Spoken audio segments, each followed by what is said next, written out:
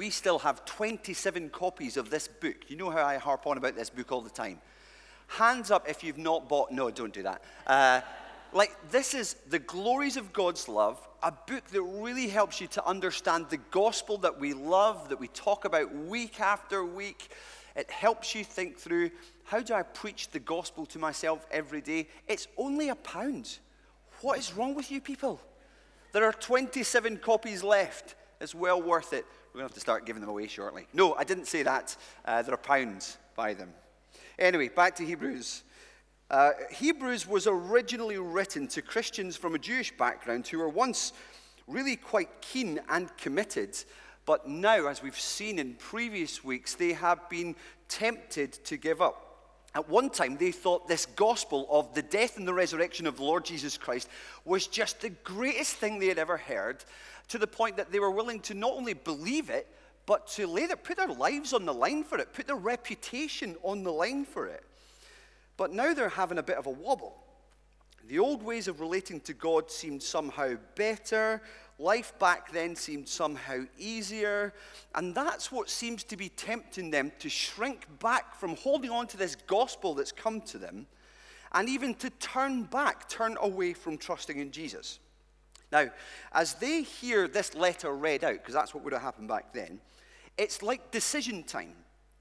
They're like shoppers, they're trying to decide between what to do. They've got a choice to make, deciding between two things. It's kind of like the Amazon Echo, Google Home, what am I going to go for? Except it's much more important here. It's Judaism or Jesus. It's religion or faith. Or as the writer puts it at the end of chapter 10, destruction or salvation. Well, that's pretty serious. Well, chapters 1 to 10 are one great long which article, to show that side by side on everything, Jesus is better than everything they fancy going back to. And chapter 10 itself ends with this twofold appeal. Don't give up. Don't throw away the confidence you've got in Jesus, and keep going. Persevere, and you'll receive what's promised. And that's when we get into chapter 11, which is kind of like, in my view, a stadium tour of the Old Testament. That's how I pictured it anyway. I did the Murrayfield tour last year, and I was struck by all the pictures of and names of past players and past achievements. And you know why they do that, don't you? Like when Greg Laidlaw takes the number 9 shirt off the peg, what does he see? He sees a list of 5 or 6 names of previous number 9s who've gone before him. He sees the name Gary Armstrong. And what does Greg Laidlaw do? Well, he's inspired by those who've gone before, so that he can seek to live up to and be inspired to live up to the commitment of previous generations. And that's really what Hebrews 11 is doing for every generation of believers, not just them, but us. So let's pray together that God will speak to us as we read his word, and then we'll walk through it together. Father, your word tells us that you are good, and you mean to do us good, that you're holy and no lie can pass your lips. Trusting these things, may we take what you say today as true and live like it. In Jesus' name, amen. So let me read from verse 8 to 22 of Hebrews 11. By faith, Abraham, when called to go to a place he would later receive as his inheritance, obeyed and went, even though he did not know where he was going. By faith, he made his home in the promised land like a stranger in a foreign country. He lived in tents, as did Isaac and Jacob, who were heirs with him of the same promise. For he was looking forward to the city with foundations, whose architect and builder is God. And by faith, even Sarah, who was past childbearing age, was enabled to bear children because she considered him faithful who had made the promise. And so from this one man, and he as good as dead, came descendants as numerous as the stars in the sky and as countless as the sand on the seashore. All these people were still living by faith when they died. They did not receive the things promised. They only saw them and welcomed them from a distance, admitting that they were foreigners and strangers on earth. People who say such things show that they are looking for a country of their own. If they'd been thinking of the country they had left, they would have had opportunity to return. Instead, they were longing for a better country, a heavenly one. Therefore, God is not ashamed to be called their God, for he has prepared a city for them. By faith, Abraham, when God tested him, offered Isaac as a sacrifice. He who had embraced the promises was about to sacrifice his one and only son, even though God had said to him, "It is through Isaac that your offspring will be reckoned." Abraham reasoned that God could even raise the dead, and so, in a manner of speaking, he did receive Isaac back from death. By faith, Isaac blessed Jacob and Esau in regard to their future. By faith, Jacob, when he was dying, blessed each of Joseph's sons and worshipped as he leaned on the top of his staff. And by faith, Joseph, when his end was near, spoke about the exodus of the Israelites from Egypt and gave instructions concerning the burial of his bones. Amen.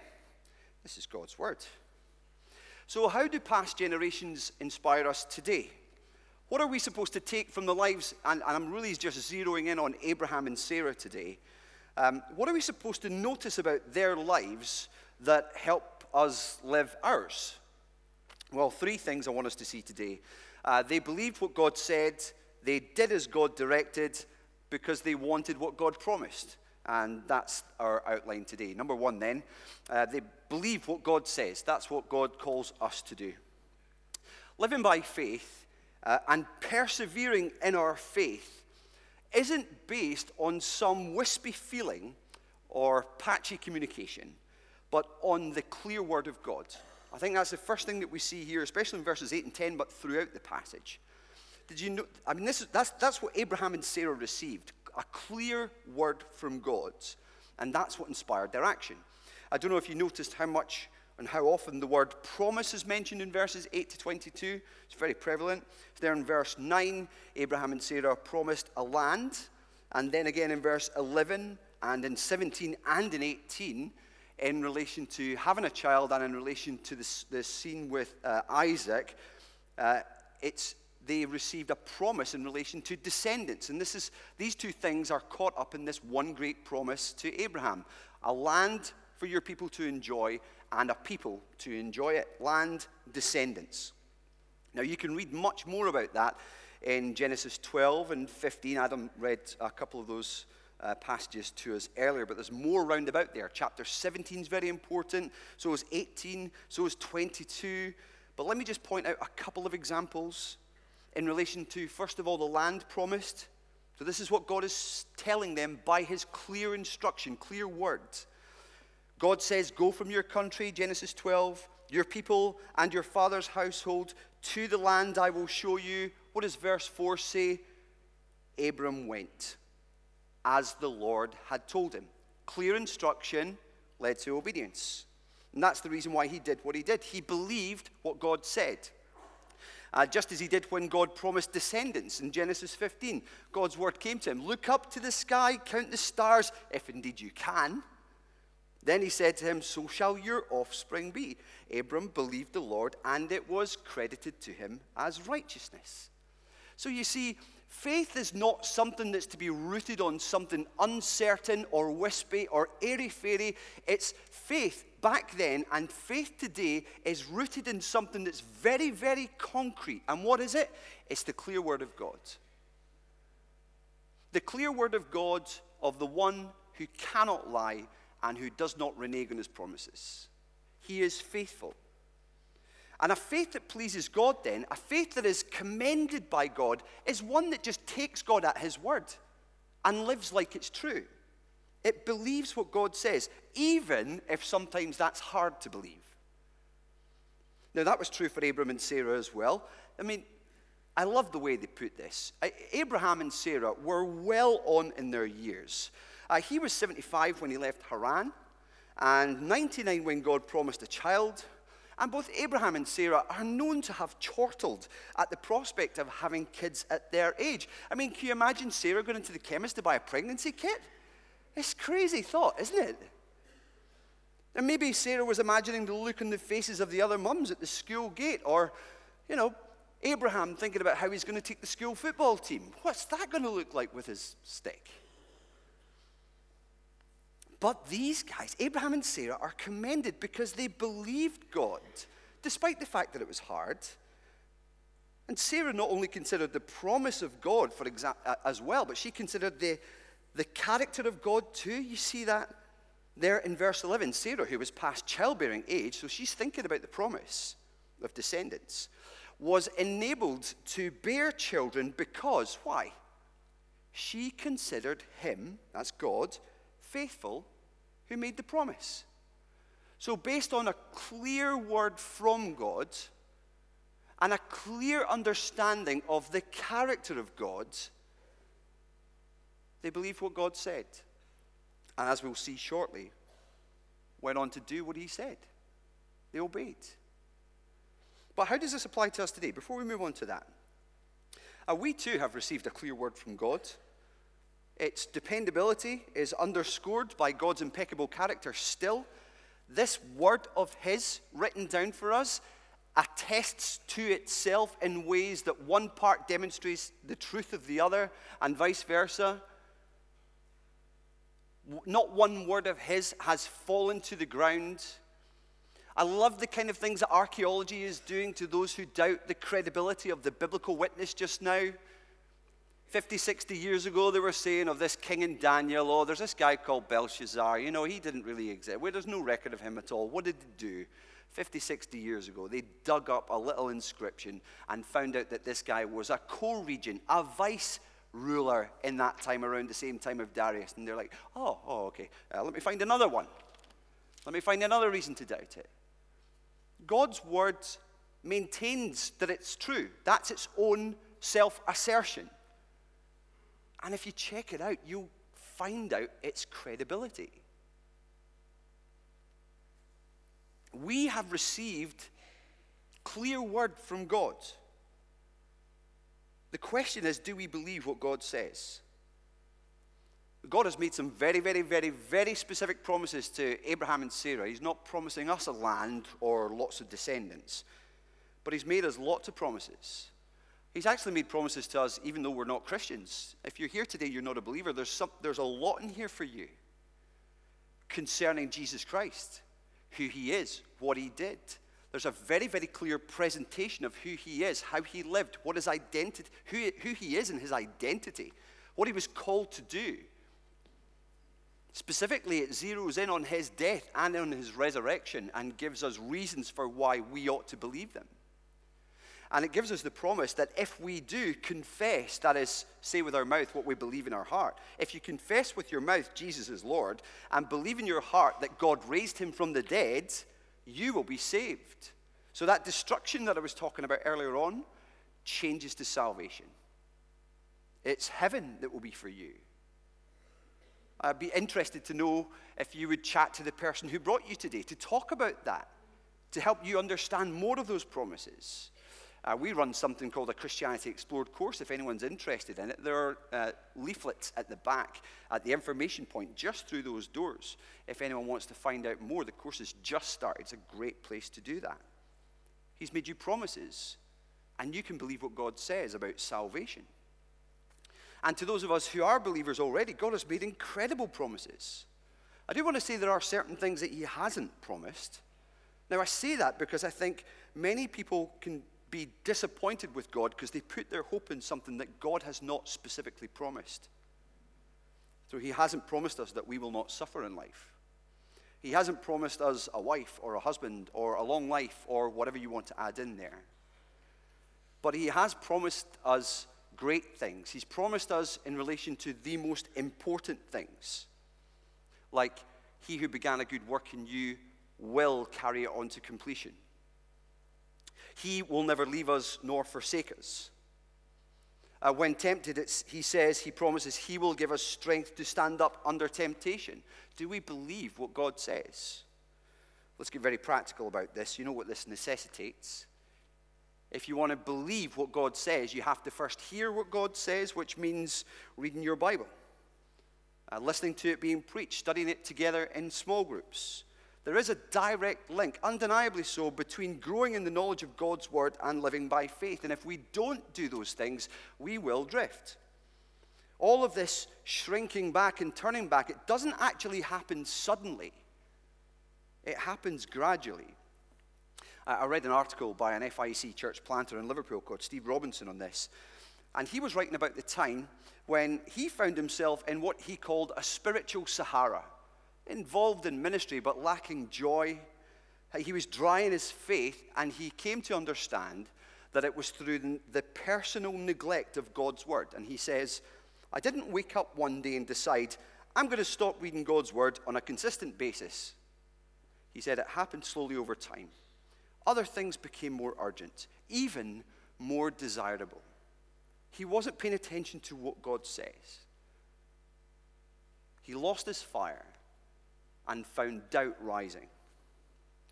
Friends, doubt is microscopic in its beginnings, but it's snuffed out when you read what God says and when we help each other believe it. So let's read God's word. Let's seek to learn more and more about what God has actually said through his word. Ask God to energize us in our listening. Maybe turn down the heat on a Sunday as well. And to heed what he says. Make sure that we attend regularly and be immersed in growth groups. If you're not part of one, ask at the information point. We'd love to plug you into one. And ask each other about this. This is one of the most important things that you can ask about. Like, who cares it's a little bit warmer today? I want to know if you've been reading your Bible. Do you want to know if I've been reading mine? I think that there are two questions that we should be really, really free and open to ask each other in relation to this. Number one, how's your Bible reading? Number two, tell me the truth. How's your Bible reading? Seriously. It's very, very important to us to hear what God says and to have what God says fuel our faith. God's word and character are the foundations for faith, solid foundations for faith. The fact that knowledge is key is found in 2 Peter 1, which says, his divine power, God's divine power, has given us everything we need for a godly life through our knowledge of him who called us, that is Jesus, by his own glory and goodness. Through these, he has given us his very great and precious promises, so there's a word for the future, so that through them, through those promises, through growing in the knowledge of them and the application of them, we may participate in the divine nature. That doesn't mean you become God. It means you become like God, like the Lord Jesus himself. That's one of the things that crucially helps the saints of the past and today not to shrink back, but to do as God instructs. And that's the second point. Believe what God says. Faith is word-based. And do as God instructs, point 2. That's what people who believe in God do. You see, faith is really radically active. It's obedience. Obedience in the present while looking to the future for fulfillment of the promises that God has made. And that's what we see again in Abraham and Sarah's life in these passages. Verse 8, Abraham, watch for the obedience, when called to a place he would later receive as his inheritance. At this point, he didn't even know exactly where he was going. Obeyed and went.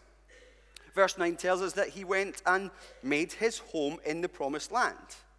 Now, they had been looking forward to that land, so that's why they left their old one. But specifically, it was because they had heard God's word, God's promise for that. They believed what God said, and they did as God instructed.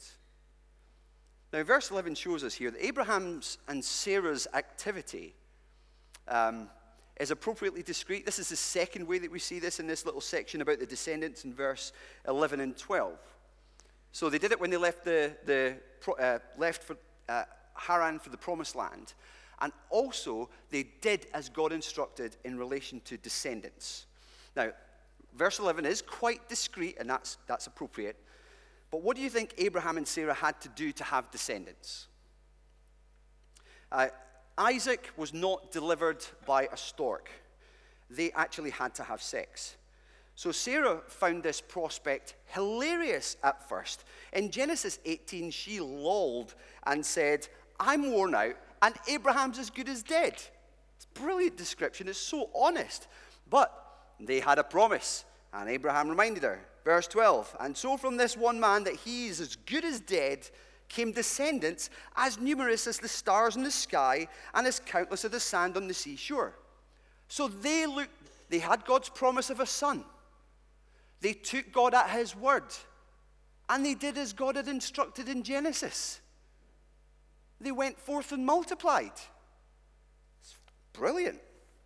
And it's the same faith in God's promise that enabled Abraham later in this third scene in verses 17 to 19 in particular to obey God in this heart-wrenching, hard-to-read account of Abraham laying his son, his only son, whom he loved, on an altar of sacrifice. And he did, to the point of lifting the knife. It's incredible, isn't it? How could somebody do such a thing? I mean, I've read this passage many times and winced in Genesis 22. I've skipped it in the Jesus Storybook Bible that we read to our kids.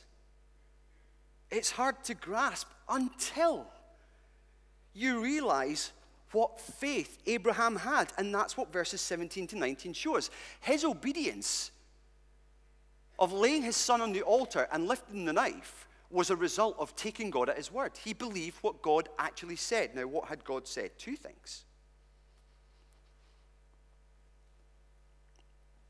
Two things. Two seemingly irreconcilable instructions. One, through Isaac, God's promise would be continued. This is how he was going to have descendants. All the stars in the sky and the sand on the seashore, all the people that would be like them were going to come through Isaac. God had specified that. But then instruction number 2, kill Isaac. How do I reconcile those two things? Must have been the question that Abraham asked. You see there it says, Abraham reasoned, verse 19. So he's thinking it over. He's trying to figure this out. So number 1, through Isaac, the promise will continue. Number 2, kill Isaac. So he's maybe thinking, has God changed his mind about number 1, through Isaac, the promise will come? Well, no, God doesn't do that. He doesn't change his mind. Has he lied? No, he doesn't do that either. He's holy. So how will God keep 1, to make his promise come through Isaac, if I do 2, kill Isaac? Well, he must be able somehow to raise Isaac from the dead, I suppose. But can God do such a thing? Maybe he's thinking along those lines. Well, if he's powerful enough to open the womb of a 90-year-old woman, barren all her life, and have a baby against all scientific probability, then I reckon he can raise the dead. If this God who is in heaven can speak to me down here on earth, and I see his word fulfilled again and again and again and again and again, then I can take his word in relation to this too. As hard as it seems. Romans 4 is a fantastic commentary on Genesis 22. No distrust made Abraham waver concerning the promise of God, but he grew strong in his faith as he gave glory to God, fully convinced that God was able to do what he promised. And he lays his son on the altar to show us that even if things seem strange or hard, faith doesn't eliminate perplexity. It simply trusts God. Faith can waver, as Abraham and Sarah's both did. It's not perfect, but true faith prevails. God sees his obedience on this occasion and calls things to a halt, provides a sacrifice in his place, and in does so points forward to that great sacrifice, where God the Father would lay his son, his one and only son whom he loved, on another altar, not like a table, more like a cross. Whereas Isaiah 53 says, the Lord laid on him the sin of us all, and he crushed him in that particular moment on the cross for good, for our forgiveness, knowing truly, as was the plan, that 3 days later he'd bring him back from the dead and declare him, Jesus, to be the Son of God and true to his word. Do you believe that? How does this apply to us today? when we take God's word, when we hear what he says, well, we see that faith is radically active for us. It calls us out of our comfort zones. There's no doubt about that. It calls us to radical obedience. It calls us to speak to people whom we consider unlikely to believe, to give sacrificially, trusting that God will provide, to bless and not repay those who hurt us, knowing that God will reward such obedience. All these promises and many, many more are in there. And Jesus says in John 14:15, if you love me, you'll obey what I command. That when we believe the gospel, when we believe what God says, we take his instructions, we take his commands, we hear his calls, and we don't shrink back in unbelief. We are those who have faith and act. Abraham and Sarah's lives show us that the faith that God commends is one that believes what God says. That was point one. Does as God instructs. That's point two. And thirdly and finally, wants what God promises.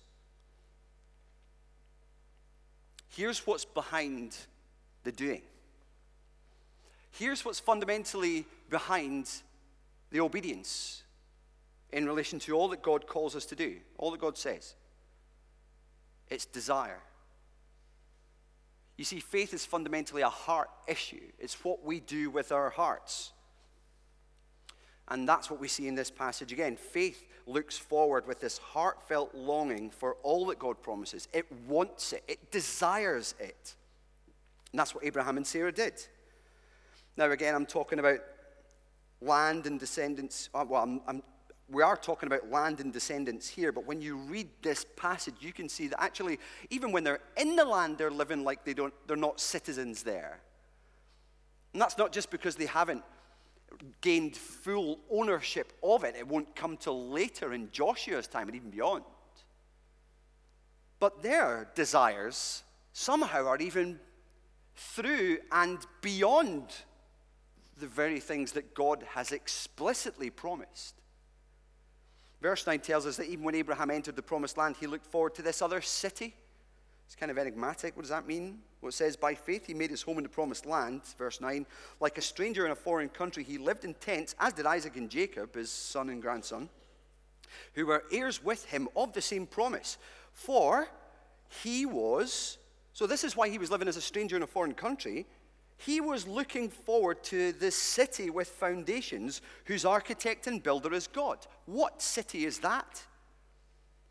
Well, it sounds kind of permanent. It's got foundations. It's not like a tent like Abraham was living in. It's not going anywhere.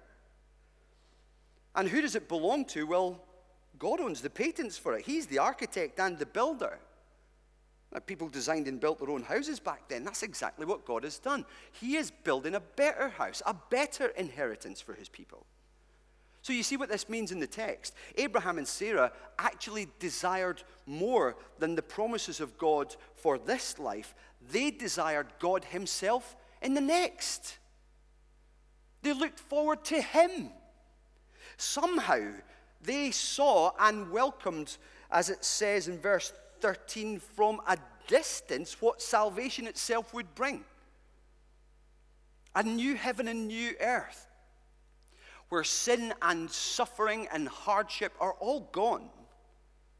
Verse 14 says they were looking forward to a country, not of their own. People who say such things show that they are looking for a country of their own. If they had been thinking of the country they had left, they would have had opportunity to return. Instead, verse 16, they were longing for a better country, a heavenly one. Do you share that same faith? This life, even with its complexities and its hardships, because life is hard, for the Christian, contains so much joy. There is a peculiar joy felt through suffering, but there's an inexpressible joy in knowing and loving and being known by and being loved by the Lord God of heaven and earth. It's absolutely glorious to know the one who made it all and to live in a way where we know that through Jesus Christ our sins are forgiven. Their sins and lawless acts I will remember no more, he says. We've been made perfect forever through him one day. But do we have this faith that looks forward, even beyond the joy and the promises that we have for this life, to the joy, capital J joy, and the life that we will have in the life to come, in the world to come? It's a hard thing to do, isn't it? I mean, we live expecting all of our hopes really to be met on earth. It's hard to live for the things that are insubstantial, the things that you can't kind of grab with your hands or buy on Amazon, you know? It's hard to live for these things that you can't see, but that's what faith does.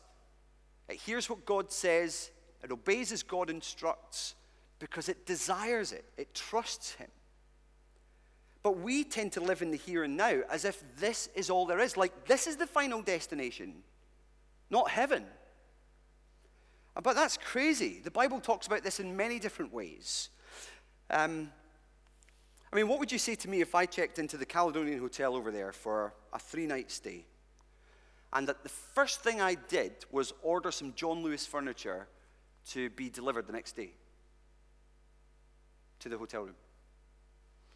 What do you think people would say at the hotel if they saw me taking out the desk or putting in a new bed or hanging up some paintings on the wall and just chucking other things out that I just didn't want in there? What would you say if I was like remortgaging a house in order to do that, or, you know, spending lots of money on the hotel room? What would you say? You'd be like, Liam, you're crazy. Why are you investing all this money and effort in a room that you're going to move out of on Wednesday? Well, it is crazy, but that's what we do, isn't it, in this life? That's what we do. We treat life as if this is all there is, but this is preparation. This isn't destination. Destination's still to come. Philippians 3:20 says it really clearly. Our citizenship is in heaven, and we eagerly await a Savior from there, the Lord Jesus Christ. When he comes, that's it. New heaven and new earth brought in. Eternal joy forevermore. Sin and suffering gone. As we sometimes sing, what a day that will be. Now, we need to live with that in mind. That's what people of faith do. That's what we learn from Abraham and Sarah's example. That's actually how we make there's 2 crucial reasons why we need to live with that in mind. With that city, with that better country in mind. 2 reasons why. 1 is how we make the most of this world. C.S. Lewis is cracking on this, isn't he, in Mere Christianity? He says, if you read history, you'll find that the Christians who did most for the present world are just the ones that thought most of the next. The apostles themselves who set on foot in the conversion of the Roman Empire, the great men who built up the Middle Ages, the English evangelicals who abolished the slave trade, they all left their mark on earth precisely because their minds were occupied with heaven. It is since Christians have largely ceased to think of the other world that they've become so effective in this one. Aim at heaven and you'll get the earth thrown in. Aim at earth and you'll get neither. That's so true, so profound. But when your faith looks forward to what is to come, when it causes you to actually long in your heart, that's the word that's in there, looking in verse 14 and longing in verse 16, are the words for desire, heartfelt longing, a craving even. That's what helps you to believe what God says, to do as God instructs. That's when you'll make a heavenly investment in love through generosity. That's when you start to accept the suffering in this life as something momentary and passing. And that's the thing that makes us urgent in mission. That's the first thing. We live with that future city in mind and desire that because that's how we make most of this world, but it's also how we please God. Verse 16b, look at it with me. Therefore, in other words, because of what people are longing for in their hearts, God is not ashamed to be called their God. Think about that. God is not ashamed, if you have faith like this, to be called your God.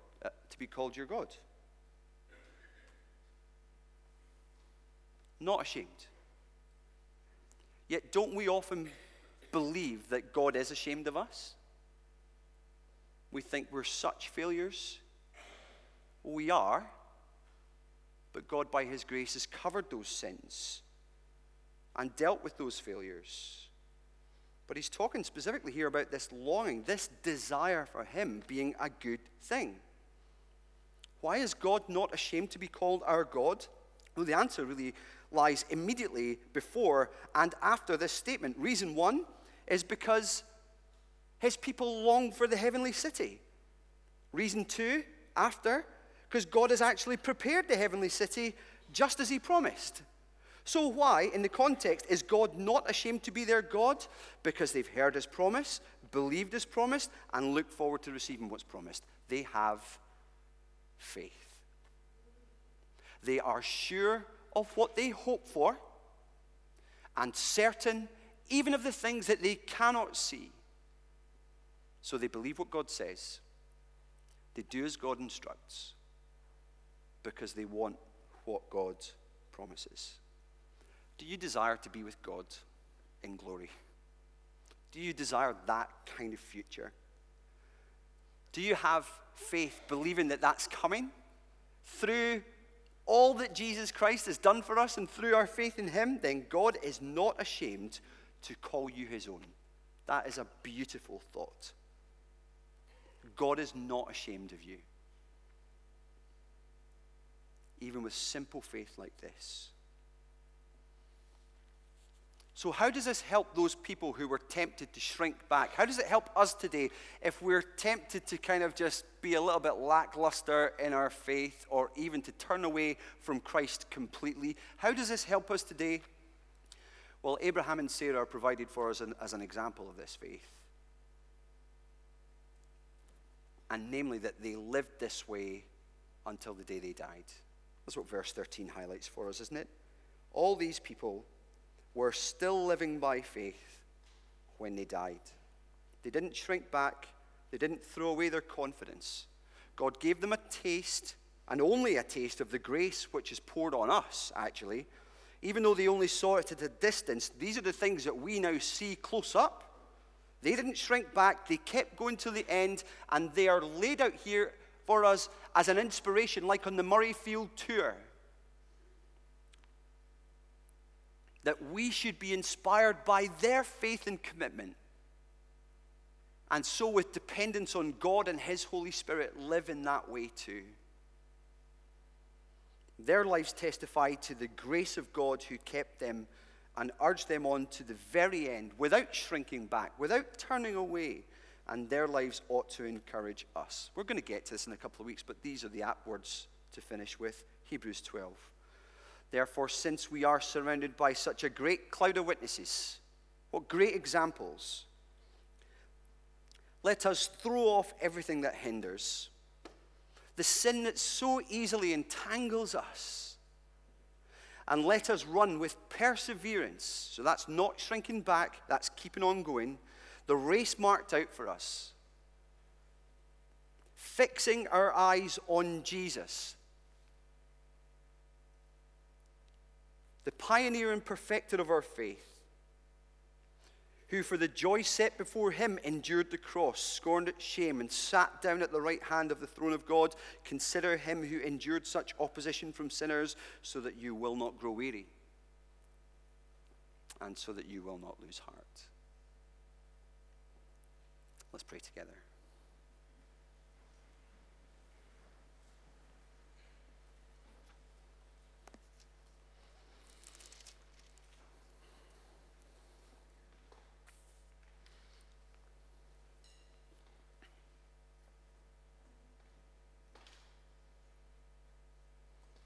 Our Father, we pray that today you'd give us the grace to believe all the things that you say.